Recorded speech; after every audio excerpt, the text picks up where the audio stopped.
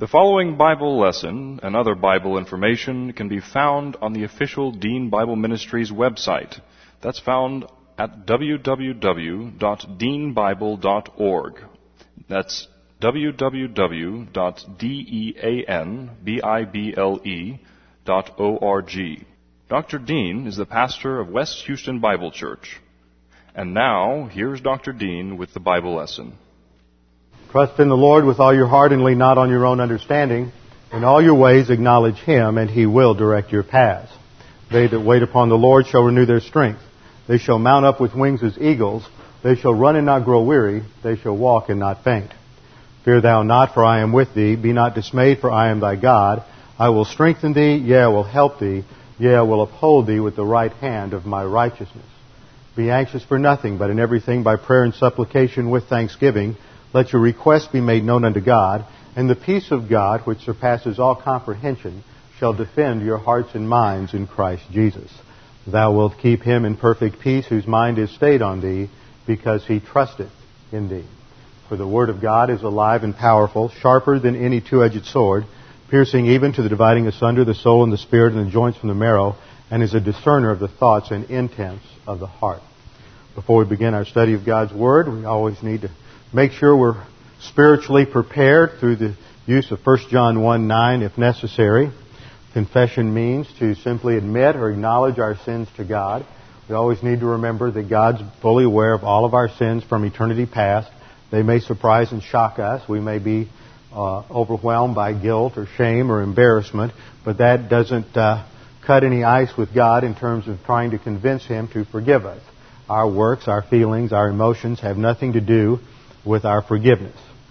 It is solely and exclusively based on the finished work of Jesus Christ on the cross. Therefore, it's a simple grace recovery procedure. We admit our sins, God instantly forgives and forgets our sins, separates us as far from them as the east is from the west, and then we are restored to fellowship, recover the filling of the Holy Spirit so we can resume our spiritual advance. Let's bow our heads together and begin in prayer.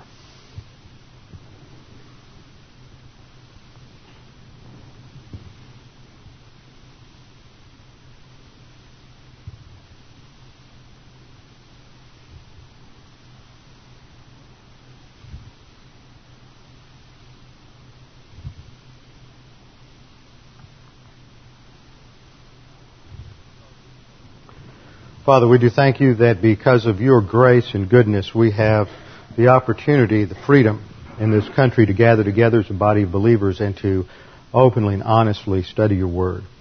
Father, we thank you for the blessings that you have given this nation as a result of our foundation in Bible doctrine and in the divine institutions. Father, we pray that as we go forth with this coming election, that we will just relax and trust you, recognizing that it is very likely that we are in a period of divine discipline on this nation because of failure in so many categories, and that we need not put our faith and hope in political change, political parties, political promises, or policies, but in your grace and your sufficiency. So, Father, now as we continue to study and relate so many important principles from Judges to current events and current situations and living in the midst of a hostile culture, we pray that we might be able to fully comprehend and understand how these things impact each one of us in the realm of our own thinking, that we may be able to renovate our thinking under the ministry of God the Holy Spirit, that we might be transformed more and more into your image. We pray this in Jesus' name. Amen. Open your Bibles again to Judges chapter 3. Judges chapter 3, and we continue our study of what takes place in the nation Israel during this time of spiritual apostasy and political decline and military collapse. We are in the first of several cycles. In terms of large cycles, there are 6 major cycles of disobedience, discipline, and deliverance in the book of Judges. And we are looking at the very first one, which has to do with the deliverance from the judge. The Hebrew term shaphat refers to a deliverer, not a judge in the sense of a magistrate in the judicial system, such as we are familiar with in our system, but it has to do with someone who is a deliverer, a leader. And in some cases that took the course of action of rendering some judgments judicially, in the case of Deborah, which we will cover in Judges 5. But it often took the course of military leadership, recognizing the principle that freedom comes through military victory. We have seen that in our study that one of the reasons they are going through this is because the nation failed to carry out God's mandate to completely annihilate the Canaanite population in the land. They reached a point where they were indeed just living, compromising, assimilating with them to the point that they were intermarrying. And that signifies the fact that they had become so comfortable with the pagan way of thinking, the pagan way of life, the human viewpoint thinking of the culture surrounding them.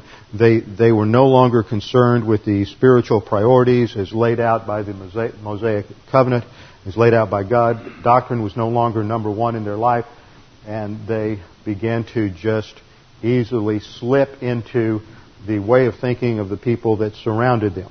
Judges 3, 5, and 6 tells us that the sons of Israel lived among the Canaanites, the Hittites, the Amorites, the Perizzites, the Hivites, and the Jebusites. And we've seen that this is a standard listing of the various ethnic groups that was sort of a melting pot in the land known as Canaan at that time, and was promised to Israel, and that they really formed one cultural group. They perhaps lived in different areas, Canaanites more towards the south, and in more of the lowlands. Hittites lived more to the north. Perizzites lived in the highlands in certain villages, and Jebusites lived in Jerusalem. Verse 6, they took their daughters for themselves as wives, and gave their own daughters to their sons. So the national distinction of Israel as a unique entity unto God, a unique ethnic entity unto God, is starting to break down through intermarriage with the pagans. And then that leads to religious apostasy, and they served their gods. And what we see is that this begins a cycle of deterioration of positive volition throughout this period of the Judges. And the first cycle deals with deliverance by Othniel. And he is the first of the judges. And when we study Othniel, we need to remember that Scripture never says anything negative about Othniel. And that means that he is set up for us as sort of a standard by which to evaluate all of the subsequent judges. He and his wife Aksa are a model of the lifestyle of what the believer should be in that generation and in that culture.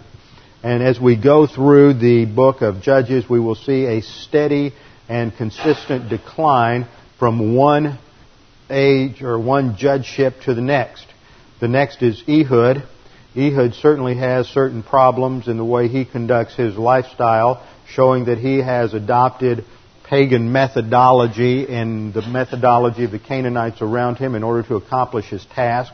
Sort of the end justifies the means approach, which is not uncommon in our own generation. Then we come to Deborah, and this is the second time we see the emphasis on a woman in the book of Judges.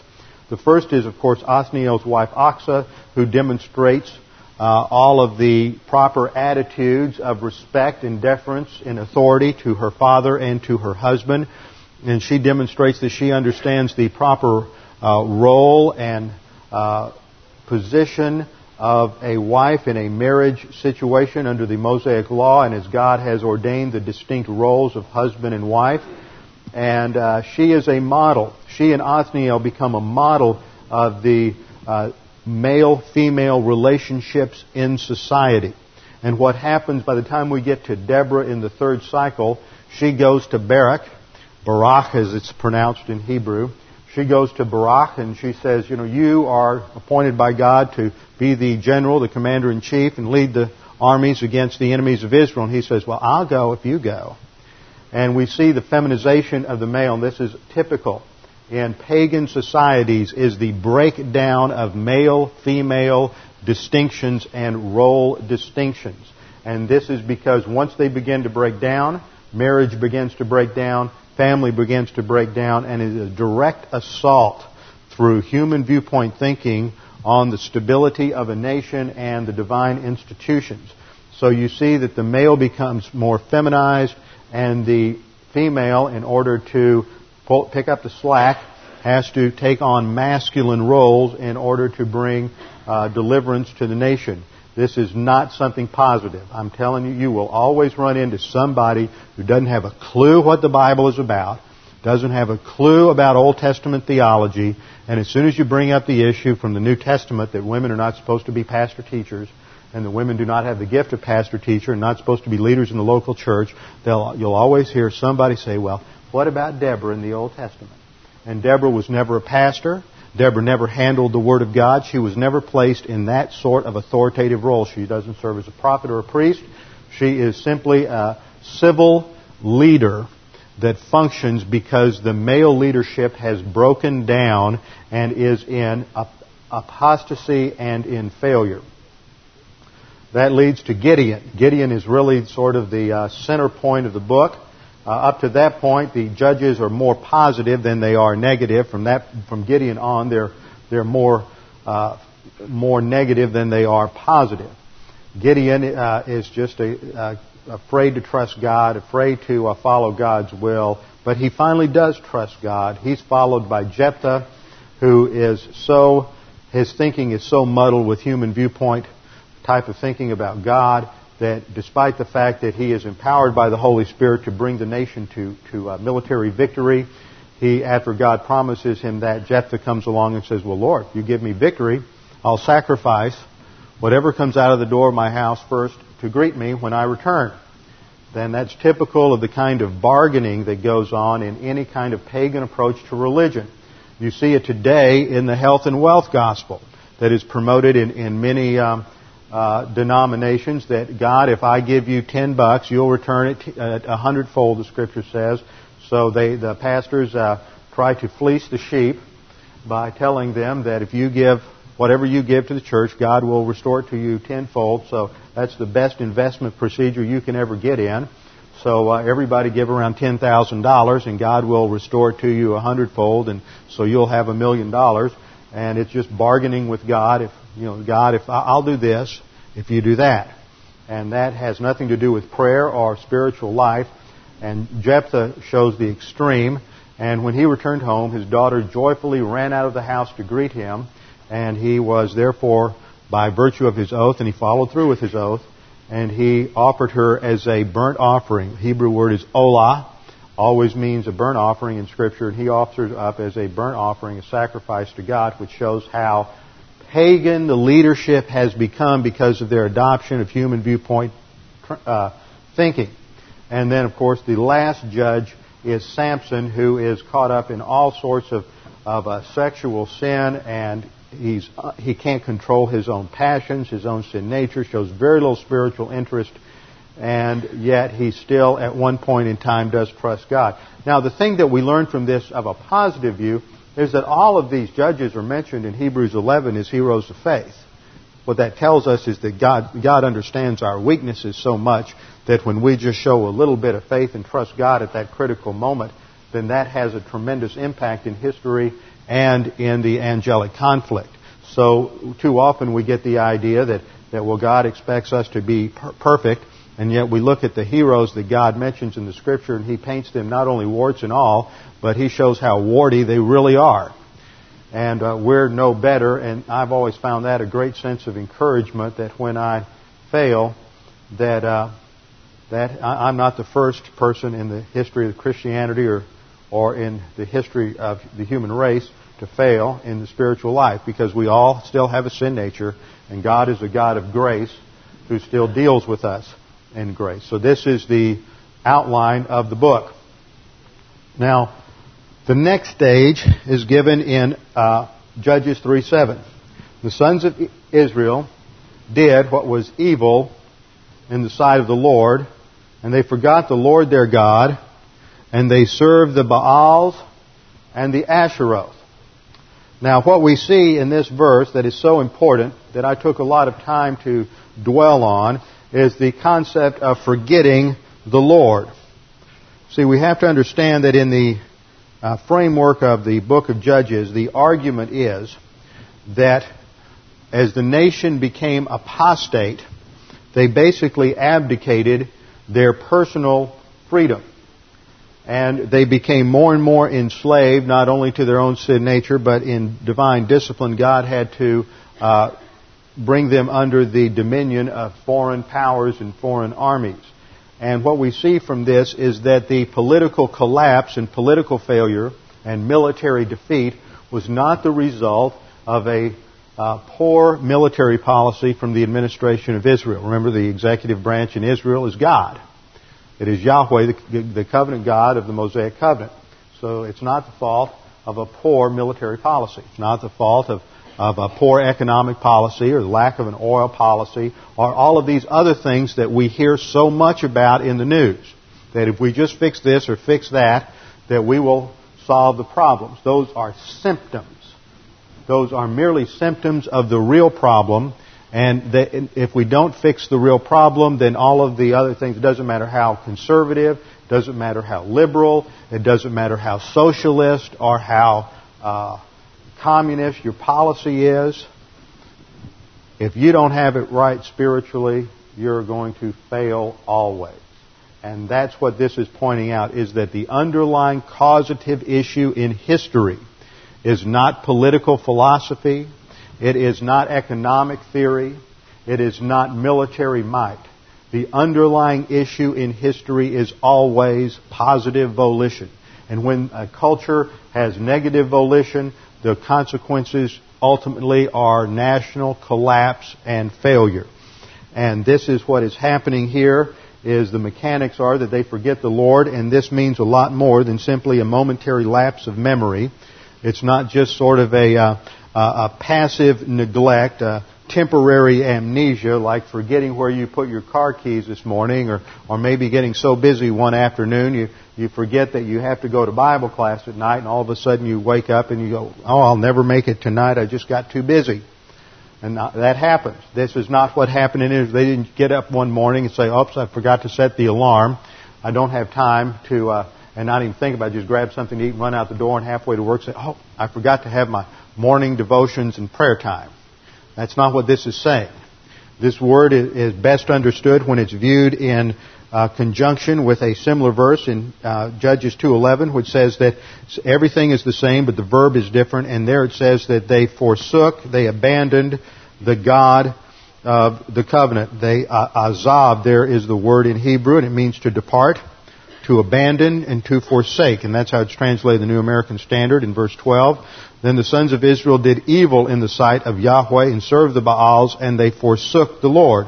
In Judges chapter 3 verse 7, it says the sons of Israel did what was evil in the sight of the Lord and forgot the Lord their God. So the term forgot and forsook are parallel, and that's what forgot means. The Hebrew is shakak, and it means to set something aside, to render it to oblivion, to intentionally disregard something, to disdain it, and to reject it.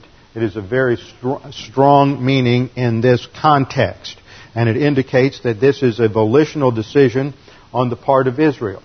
Now, what happens in this sort of context that we saw before is when you begin to forget God, what you have to do, either in an unsophisticated way or in a sophisticated manner, you have to rewrite history. You have to get away from history, and you have to become the enemy of history, and you have to change history into myth. Otherwise, you will be confronted by the historical reality of God's work in the past. It's been approximately 40 to 45 years since the nation Israel crossed the River Jordan on dry land as God parted it as He had the Red Sea. It's been about 45 years since they conquered Jericho, Ai, and all the various tribes under Joshua. It's been 80 years since the Exodus, and what they have to do is forget that God worked in history. See, God always works in history. History is the arena of God's work. It's not subjective. It is not in the arena of emotions or impressions or intuitions. It is always in historically verifiable acts in history. And what happens is, to get away from this, man has to attack history. And this has happened under liberal theology since the mid-1700s, and it has been a concerted attack to try to discredit the historicity of Genesis 1 through 11 and the historicity of the Gospels. If you can pull that off, then Jesus is no longer a historically objective figure, that salvation is no longer based on a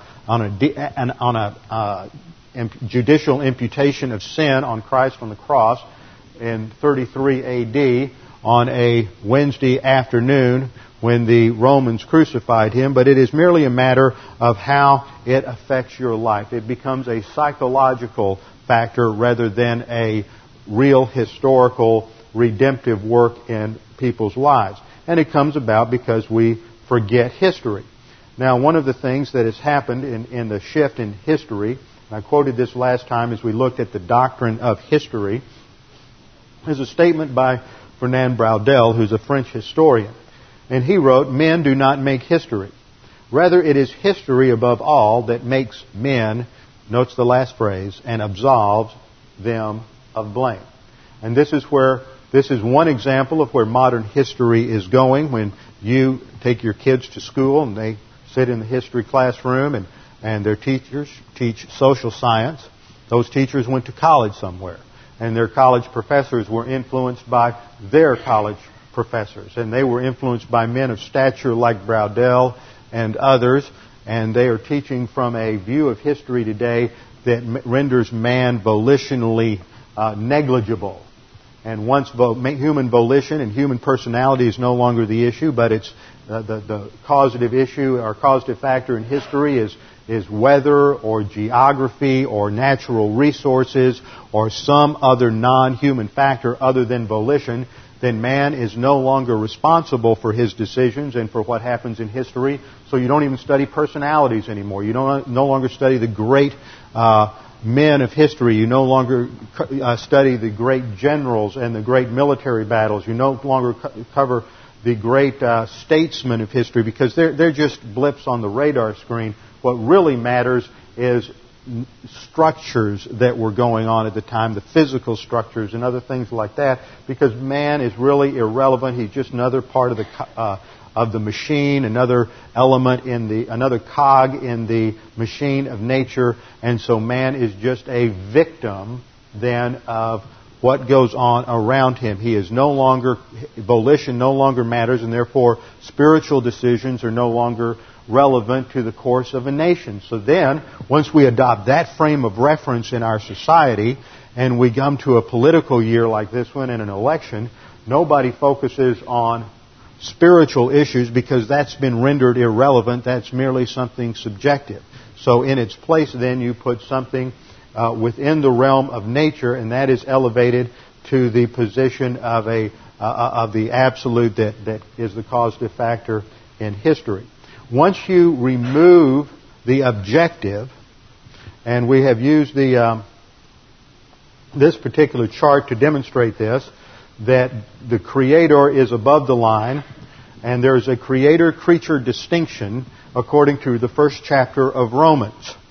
And we have seen in our study of Romans chapter 1 that what happens in pagan cultures is that man rejects the Creator and he suppresses the truth in unrighteousness. He knows that God exists, but he rejects that in negative volition, and so he substitutes the worship of the creature for the worship of the Creator. This is in Romans 1:18 through 21. That means that man, once he eliminates the top part of this chart, eliminates the Creator from the picture, all that is left is what is below the line. Human reason, human experience or empirical investigative techniques, scientific data, individual historical events, values, feelings, impressions, or intuitions. So therefore, meaning does not come from somewhere outside of that box. Meaning must come from something inside the box. And therefore, since there's no overriding principle by which to make a universal judgment, your decision or your impressions are no more or less valid than the other person's reason or use of scientific data. One culture's value system is no better nor worse than another culture's value system. and that is where we are today in what is called multiculturalism as a function of postmodern thought. And once you eliminate the top line, you get the creator-creature distinction violated, where all you're left is that which is in the bottom, that box in the bottom there, you can only validate things by something in that box. Some people will validate it through scientific data, and therefore you have the rise of Darwinian evolution, and they're still by rejecting the creator in any sort of universal criterion, all they're left with is data, but they have to generate the interpretation of that data from within their own frame of reference. And as a result of the rejection or a reaction to the Enlightenment and the rationalistic empirical approach to life, in postmodernism, the emphasis is now on feelings, impressions, and intuitions. And I had the quote last time from an Oxford professor of history, which exemplifies this. He says, "To me, the test of a good history book is not so much whether the past is verifiably reconstructed." In other words, its accuracy is irrelevant. Facts are unimportant for him. They're irrelevant. They're dull. And, of course, there's no such thing as absolute truth in his thinking. He goes on to say, it doesn't matter whether it's verifiably reconstructed and cogently expounded, as whether it is convincingly imagined and vividly evoked. In other words, now the point is that what makes history important is how it makes me feel. And we see the same kind of thing going on in the church. It doesn't matter what the Word of God really says. It's not my job to come and sit and study the Word of God day in and day out and have my thinking changed and really force myself to think objectively about life in terms of God's values. But what's important is how I feel. The accuracy of what is taught is not important. It's whether I feel like I had an encounter with God when I came to church this morning. And how many times I've heard that from people say, Pastor, I felt like I met God this morning.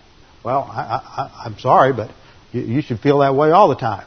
But it's not even feelings. It's study of God's Word that matters, and you're using a false criterion. You're using nothing but subjectivity to determine truth.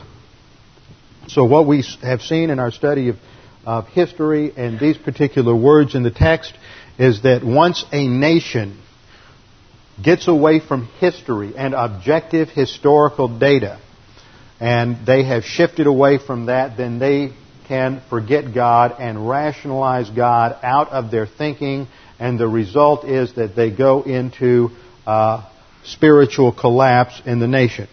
This is exactly what has happened in the nation Israel. In Judges 3:7, we realize that this generation has forgotten God because they are anti-history. It really wasn't God that brought us across the Jordan River. Maybe that really didn't even happen. That's just a legend. It really wasn't God that brought us out of Egypt. Even the Exodus generation. This shows you the tendency of the fallen human mind to rewrite history, is that within just a few weeks of the Exodus event, when the very people who saw God part the Red Sea were at Sinai, and Moses is up on the mountain, they're building a calf idol to worship, and they're attributing to that calf idol, that bull idol, which is an idol an idea they had that they brought with them from Egypt. They're already rewriting history. It wasn't this God, Yahweh, who parted the Red Sea. It was the golden calf that parted the Red Sea. You see, our tendency is always to get away from the objectivity of history, because that always confronts us with the reality of a personal God who is righteous and just and has a standard that we should live up to. And what happens is that, according to Romans chapter 1, as soon as we are rejecting God and suppressing the truth in unrighteousness, then we are, according to this same verse and at the end of verse 7, is that we exchange the worship of the creature for the worship of the Creator, and we begin to worship idols. Now, they may be the concrete idols of the ancient world, or there may be more sophisticated idols of our thinking as we have today. For example, in the New Testament, it emphasizes that greed or materialism lust is idolatry. You're worshiping money. That's why Scripture says that it is the love of money that is the root of all evil. Not money, but the love of money. Materialism, lust, is the root of all evil, and that's a form of idolatry. You are looking to something in the realm of the creation, in this case money or what money can buy, to provide what only God can provide, which is stability, happiness, peace, and prosperity. Because prosperity is a matter of the soul. It is not a matter of physical possessions or a bank account. So what happens in verse 7 is that the Israelites reject the Lord their God, and instead they serve, and the word here is avad, that we have studied so often recently. It's a term that not only means to worship, but also means to work or to serve. It indicates, in some cases, even slavery. And it indicates their obeisance to the idols of the Canaanites. And what happens, according to Romans chapter 6, is that once you get into carnality, you are a slave to your sin nature. And when you are worshiping idols, in other words, whenever you are out of fellowship, whenever you are not living according to the standards of God's Word under the filling of God the Holy Spirit, you are a slave to the sin nature.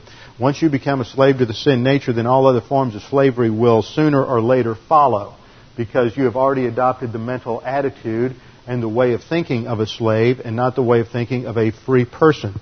We'll look at that in detail in just a little bit. So they are basically enslaving themselves from a divine perspective to idol worship. Now I want you to notice something about this. It says that they serve the Baals and the Asheroth. Now the Baals is a general term. In the Hebrew it's Baalim or Baalim. That's really the correct Hebrew pronunciation. Most English speakers just pronounce it Baal. But it's the Baalim in Hebrew. That is, it's a plural word. And this was the second god in the pantheon of the Canaanites. The high god, comparable to Jupiter in Rome and Zeus in Greece, was the god El. That's a generic term for God. It's brought over and utilized in Hebrew. It's just a generic term for God, like our word God can refer to just about any kind of a supernatural deity. El has a son by the name of Baal. Now, just as Saturn or Uranus has a son named Jupiter or Zeus in the Greco-Roman system, El has a god son Baal, and sooner or later El disappears from real significance in the mythical structure. Then Baal is a male god, and he is the storm god and the god of war. And his counterpart, who sometimes is said to be the wife of El, is Asherah. But in other literature, she becomes the counterpart of Baal. Now this indicates the sexual nature of these pagan religions and the way in which sex plays a role in their ultimate view of reality. In Christianity, there is no sexual distinction in the Godhead. God is not male or female. God is God. God created sex to be part of the created order for animals and for mankind, for mankind to serve as both pleasure and for the multiplication of the race and development of the race from one generation to the next. But what happens in pagan religions is they always start breaking down sexual distinction. It shows, because the gods that they create are basically a reflection of their own thinking, and then it serves, once you create this mythology, then it serves as self-justification and rationalization for further perversion. So you have as your ultimate reality male-female distinctions in God, in the Godhead, and in all of your gods. And not only that, but there is rank immorality among the gods. In this case, El tends to be supplanted in many of the myths, and Baal takes Asherah as his wife. She is also in some things his mother, and that indicates incestuous perversion that then becomes justified by your religious system. You also see that in this whole scenario, that by using this kind of breakdown or this kind of system, you start breaking down the significance that God established for male-female roles in Genesis chapter 2, verse 18. Man was created in order to serve God and in order to to guard and to serve God in the garden, and the woman was created as His helper. She is not the one in authority. And what we see in the curse is the woman is going to have a tendency to want to usurp the authority of the male. But the Scripture teaches that the male is the one who is responsible, and ladies, what's really tough is when that male is, in your opinion, failing. And then that's tough. And it's not just you. Every one of us is under authority. Guys, we all work for some boss that we could do the job better, and the guy was a loser. But we have to submit. It's authority orientation. You have to submit to authority. Everybody's under authority, and the degree to which the authority is able to fulfill their role is not the issue. The Bible never says obey whatever the authority is when they're doing it the way you think they ought to be doing it. Because then you're setting yourself up as the absolute authority, and God did not allow you to do that. God just says you have to have authority orientation, and so whether or not the authority is behaving the way you think they should or not, your responsibility is to obey and to submit to that authority. And once you start breaking down in this kind of a religious system here, your male-female distinctions, then it works itself out in culture in many different ways. Asherah has about 70 different children according to the mythology of the Canaanites, and she is often called the mother of the gods. And she has all of these god children are produced from different fathers. So you see that the pattern set up by their religious system is going to be anti-marriage and anti-family. Now, this is going to be very important when we come back to look at this in a few minutes in terms of some analyses. That the very religious system that they have is anti-marriage and anti-family, and Asherah was called the procreatress of the gods. And she is called also the procreatress of God the Son, who would be Baal, and she was considered the consort of El. So you see, all of this is really a satanic counterfeit to start to destroy and attack the true God of the Bible. Now, what happens today is that we see something very similar happening as a result of the feminist movement that really got going again back in the 60s. And you see this in relationship to language, and especially the popularity of the use of gender-specific language, or non-gender-specific language. And these new translations that are coming out today where they talk about God as a woman, or they just use some sort of neutral term to refer to God as the great person or the great one, or some Bibles even go so far as to refer to God as a she. And it's an attempt to completely restructure our culture's thinking in order to move us towards some sort of matriarchy. Now, one of the things that is interesting is that underlying a lot of this feminist jargon is the idea that there ought to be that there's some sort of ideal matriarchal society in history. And this is promoted by a lot of feminists, and you'll hear it in college and university classrooms. And it's interesting that a couple of weeks ago in the New York Times book review, there's a book reviewed called The Myth of Matriarchal Prehistory: Why an Invented Past Won't Give Women a Future. And it is reviewed by a woman by the name of Natalie Angier, and she clearly admits that she's a feminist, but she says, look, we have to be honest. There's absolutely no historical information that there ever has been a matriarchal society that worked. You can't find evidence of any prehistoric matriarchal society anywhere, and inventing it just doesn't help the cause. But see, that's modern. That's what I'm pointing out with modern history, is if facts don't matter, just invent something to give yourself a rationale for your behavior. And yet, if you go out and poll a lot of people, they would think that, oh yeah, there have been successful matriarchies in society. Never once has there been, according to her review, a successful matriarchy anywhere at any time in history. It doesn't work. It doesn't work because women were not designed by God to be the leaders and to be the initiators in society. He did not create their soul to function in that way. And whenever a woman begins to function in that way, it causes a lot of soul damage. It damages the marriage as well. Same thing happens when men refuse to function as leaders and take initiative in the home. They become feminized, and the result is that when you get most families and most men and most women functioning that way in a culture, then the culture begins to fragment from the inside. And so what happens in those pagan cultures is what happened in the ancient world. They start developing myths that will justify their perversion of the God-ordained roles. And that's exactly what we see happening today, and it's being taught to your children, and they're being brainwashed with it in their social science classes. So you need to be very much aware of that. Now, in the next verse, what we see is that the anger of the Lord was kindled against Israel, so that he sold them into the hands of Cushan-Rishathaim, king of Mesopotamia.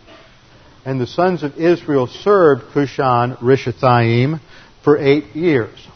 Now, one thing that's important to note here is a couple of key words. First of all, as we have seen, the anger of the Lord does not mean that God had an emotional reaction to Israel's disobedience. We have seen that this is a phrase that is an anthropopathism. And an anthropopathism means that this is the attribution to God of a human emotion in order to give us an analogical frame of reference for understanding the policy and the procedure of God. It's based on an analogy. And some people will say, well, how can you say that? Well, one reason we can say that is the Hebrew that is used here isn't even a literal phrase like anger. It's also an anthropomorphism, which has to do with attributing human form to God. Remember, God is a spirit. He does not have legs or arms or eyes or nose. But we don't know what God looks like because we know that no man has seen God at any time. The only begotten Lord Jesus Christ is the one who revealed Him. And in the Hebrew, the phrase is af hara, and it means his nose burned. It is a Hebrew idiom for anger, because when a man gets angry, when a human being gets angry, sometimes their face turns red or their nose turns red, and so that was their idiom for expressing anger. But this itself is an anthropomorphism, and God does not have a literal nose, and it doesn't turn red. So we know that since the idiom itself is an anthropomorphism and not even directly literal, it is also an anthropopathism, which indicates the fact that God in His integrity is rejecting their behavior. His righteousness sets the standard of His integrity. His justice is the application of that standard. And when God's righteous standard is violated, then God's justice must condemn mankind for his disobedience. And this is a function of the justice of God, because now God's righteousness has been violated by Israel's apostasy and consistent disobedience. So His standard is laid out in the Mosaic Law, that if they disobey and get into idolatry and engage in this behavior, then God will discipline them through national collapse and bondage to foreign powers. So this is exactly what happens here, that God's justice and righteousness kicks into action, and so He must bring divine discipline against the apostate nation. So He sold them into the hands of Cushan-Rishathaim, the king of Mesopotamia. And the sons of Israel served Cushan-Rishathaim for 8 years. Now the word for sold is the Hebrew word makar. Here it's the cow imperfect, and it means to sell into slavery. It is the same word that is used over and over again in the Scriptures to indicate the selling of someone into slavery. So this is a free people. Remember, we have said that at this time in human history, no culture existed that was more free than Israel. If you go down to Egypt, the Pharaoh is God. Literally, he is viewed as God, God incarnate, and everyone in Israel that's not part of the royal family is virtually a slave. And you have those that are formal slaves and those that weren't, but virtually everyone in Egypt was subservient to the Pharaoh. If you went to the northwest, you would go to the Assyria, the Mesopotamian cultures, and there the king was not viewed as a god, but he was the prophet. He was also the priest. He was the voice of God. He had that same level of authority. If you went northeast to Mesopotamia, but then if you went northwest, you'd go to the Hittite Empire, and there you would have the same sort of thing. And the kind of authority that these leaders had in those ancient civilizations was much greater than even Ayatollah Khomeini or Joseph Stalin or Saddam Hussein would ever dream about having today. They had just absolute authority over everyone in their society, and there was very little revolt against them because of the religious stature and the religious status that was attributed to them. So Israel doesn't have any of that. When any traveler would come to Israel, they would see that God was their king. There was no autocratic kingdom or empire. They did not have a heavy taxation upon them like these other countries had, and the people had real freedom.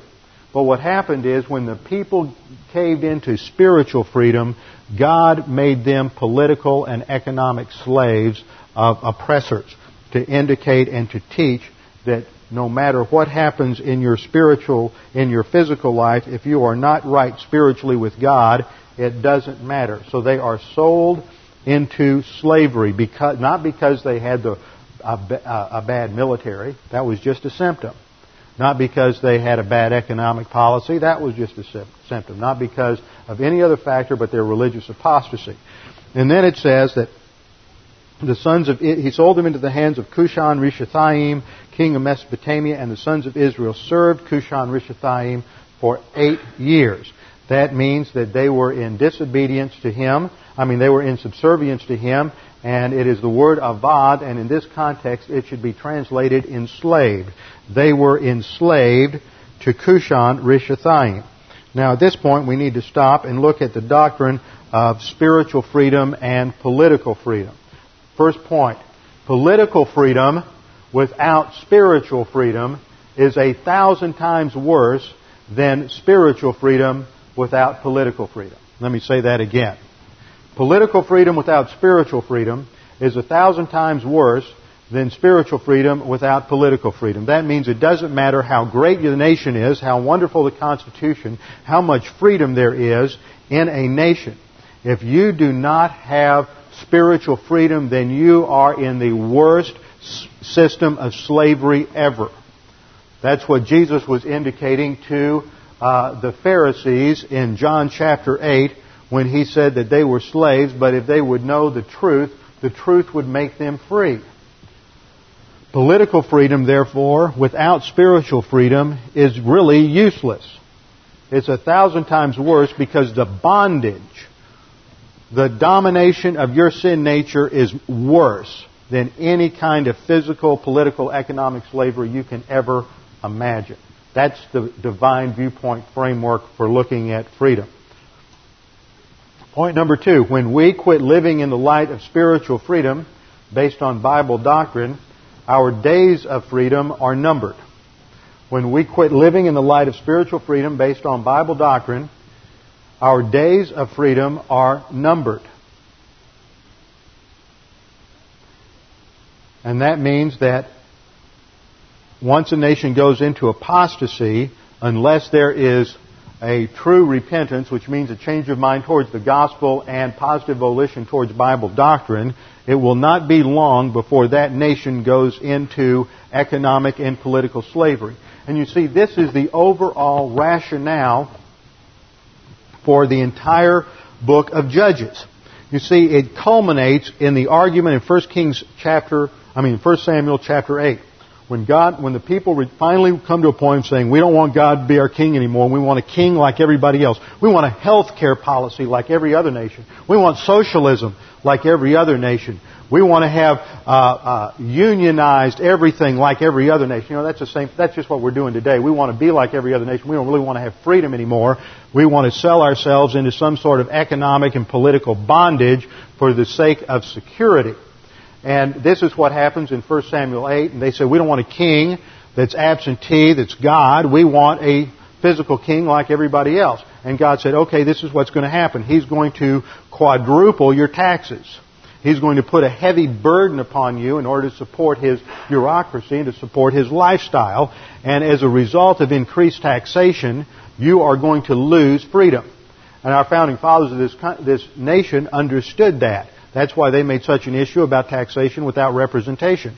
The amount of money that the government takes out of your pocket in taxes, whether it's gas taxes, whether it's income taxes, no matter what it is, directly affects your degree of freedom. You see, what most people don't realize is you work between 6 and 7 months a year. And 100% of what you make from January the 1st until somewhere between July 1st and August 1st goes directly to the government. For 6 to 7 months out of the year, you are a slave of the United States government. Not one penny you make during the first 7 months of the year is yours. Now, it really is, but they're taking it from you. Now, just think what you could do if they only took 10 or 12%. Let's say just the amount of money you made in January to the middle of February was all that went in taxes. Just think how much more cash you would have. Just think what you could do with all that. That's freedom. You could invest it. You could provide a secure future for yourself. You could build a business. You could do all kinds of things. That's why God points out that taxation is related to freedom, and the underlying issue is a spiritual capacity for freedom. And if you're not living on the basis of doctrine, then you're destroying your capacity for freedom. And once you do that, you will abdicate personal responsibility, and you will give it to the government. So when we quit living in the light of spiritual freedom based on doctrine, our days of freedom are numbered. Point 3, unbelievers and believers in carnality live in soul slavery, and soul slavery leads to economic, military, and political slavery. Unbelievers and believers in carnality live in soul slavery. That's Romans chapter 6. Romans chapter 6, almost the entire chapter is talking about the fact that as a believer you have been freed from the dominion of sin, but every time you give in to the sin nature, you are saying, okay, I'm going to put myself back in slavery to the sin nature. So unbelievers are born in soul slavery, and believers in carnality put themselves back in a status of slavery to the sin nature, and that eventually leads to economic, military, and political slavery. Point number 4. When the majority of the people in a nation live in soul slavery, it will not be long before the nation lives in political slavery. And that's exactly what Israel experienced. When the majority of the people live in soul slavery, they no longer have capacity for freedom. They can no longer understand what the issues are. They are no longer willing to accept personal responsibility for their lives. And the more they live in soul slavery, the more they will expect someone else to take care of them. And the eventual result is that they will end up giving more and more power to a central authority. You see, that's the argument of Judges, is there's no central authority at the beginning of Judges, and this whole period ends up in economic, military, and political disaster and collapse, and the people demand a king in 1 Samuel 8, and God gives them a king because because they've rejected doctrine, the only thing that's going to bring political stability is a strong central government. So there's a political thesis here, and that is the absence of doctrine leads to the necessity of strong central government. And the less doctrine there is, the less capacity for freedom there is, the more you need to have a strong central authority in order to control things. Because once you get away from doctrine, people get away from accepting personal responsibility for their lives. And when people no longer have a capacity or understand the importance of personal responsibility for their decisions, then anarchy will result unless a strong government steps in.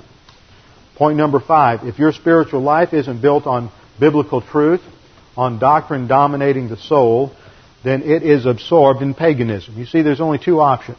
According to James chapter 3, verses 13 through 15, you're either thinking in terms of worldliness, cosmic thinking, you're thinking like an unbeliever, which is demonic thought, or you're thinking according to God's thinking, according to doctrine. It's either human viewpoint or divine viewpoint, and when you're out of fellowship, even if it's similar to divine viewpoint, because it comes from the same nature, it's human good, and it's ultimately destructive. So if your spiritual life isn't built on biblical truth, where doctrine is dominating the soul under the filling of the Spirit, then it is absorbed in paganism. And if it is in paganism, you are already a slave mentally, and government policies, programs, and political parties can't ever free you or give you security. So when you go to the polls in November, don't think that's going to solve the problem. It might put a Band-Aid on things, it might not. If we're under divine judgment, then whatever you do won't matter. And always remember that leaders reflect the core values of a nation, and we usually get exactly what we deserve. And if we are under divine judgment, then it doesn't matter how we vote, because the leaders we put into place are so corrupt. They are their mentality is the mentality of slaves themselves, because they're in carnality, and so they will vote policies and plans that are consistent with their slave mentality, and the culture just goes into further and further decline. Point number 7, when the remnant of believers in a nation is so reduced that their invisible spiritual impact is negligible, then that nation goes out under divine discipline. That nation will collapse internally, and they will usually get overrun militarily, or they will have to throw out whatever government they had that gave them freedom and substitute for it a government of tyranny, a strong government. Now, when we come to this particular passage, we have one thing I want to do before we go any further. I want to give you a little framework for understanding how to evaluate politicians and how to vote from a biblical perspective. It's not a matter of political party or political theory. It's a matter of biblical truth. And what you have to do is pick somebody, whether it's local government or national government, whose policies and thinking most clearly aligns with biblical reality. The first divine institution is human responsibility. If we throw out human responsibility and we go along with all kinds of patterns of irresponsibility and victimology and everything else, and it's not really their fault, it's society's fault or somebody else's fault, and we need to solve the structures of society and then people will straighten up, then you know that's false, because that's attacking divine institution number 1. Second divine institution is marriage. Genesis 2:18. If they have policies that attack marriage, such as having a system of taxation where a married couple pays more in taxes, where two people married and working pay more in taxes than they would if they were single, then that is an attack on marriage, because it is better to be unmarried than married. And I had an accountant friend of mine tell me many years ago how surprised I would be if I knew how many people in churches who were sound Christians who were not legally married because they had gotten divorced. He told me that there used to be a deal out of New York that would take you out into international waters every December 31st, and on December 31st, everyone would get divorced at 1 minute to midnight, because that affects their tax status for the previous year. And then at 1 minute after midnight, they would have a mass marriage and everybody would get married again.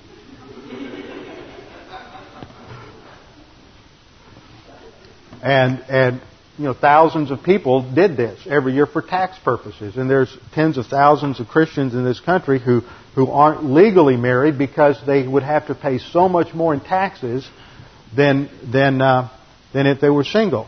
So they just tell everybody they're married. Perhaps they were legally married at one time and just quietly got a divorce and continue to live together so they don't have to pay thousands and thousands of dollars extra in taxes. See, that destroys the integrity of the family. Then the family is the third divine institution in Genesis 1:28. Marriage and family are the context in which all education and spiritual values are transferred from one generation to the next. And when that's destroyed, there's no context for growth anymore, or for stability in the nation.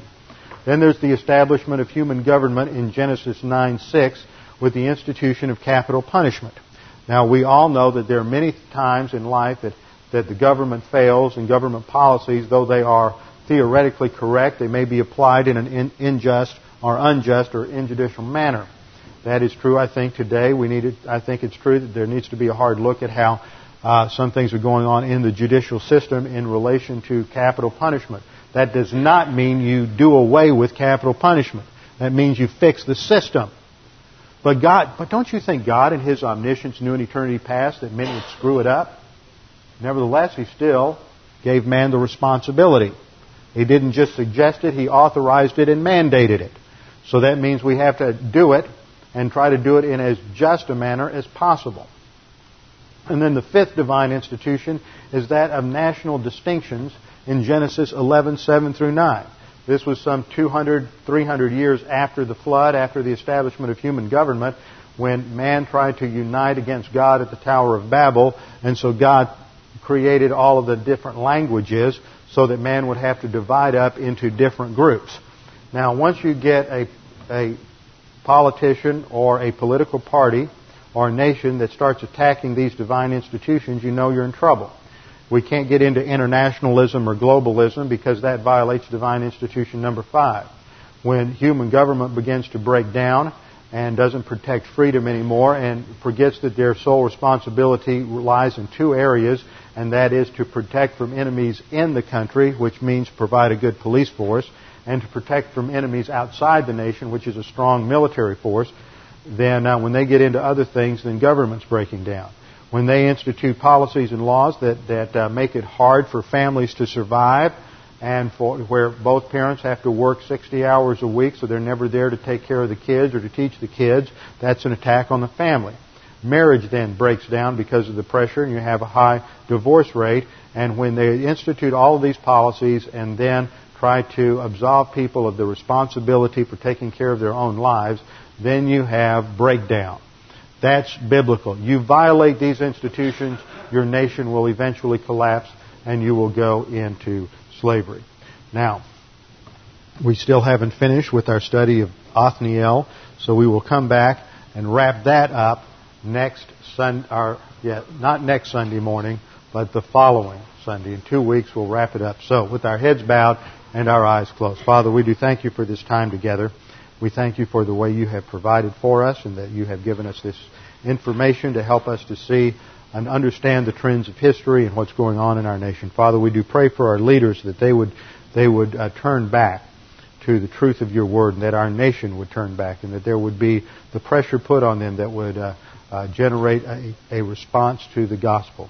But above all, Father, we pray as believers that we might not put our hope and faith in the temporal things of government or politicians, but that we would realize that our true freedom lies in the spiritual dimension and not on the basis of what politicians promise or what political parties provide. But it is solely on the basis of our relationship with You, and if we have spiritual freedom and we are living on the basis of that we are more free, and despite the fact that we live in an enslaved society, than anyone who is free without spiritual freedom. Father, we pray that if there's anyone here this morning without faith, without hope, without eternal life, that You would make it clear to them that they can have a secure destiny in Jesus Christ. They don't have to bargain with You. They don't have to reform their life first. All that is required is that they believe on the Lord Jesus Christ, and they will be saved. You have done all the work. All we have to do is accept it as a free gift. Father, we pray these things now in the name of Jesus Christ, our Lord and Savior. Amen.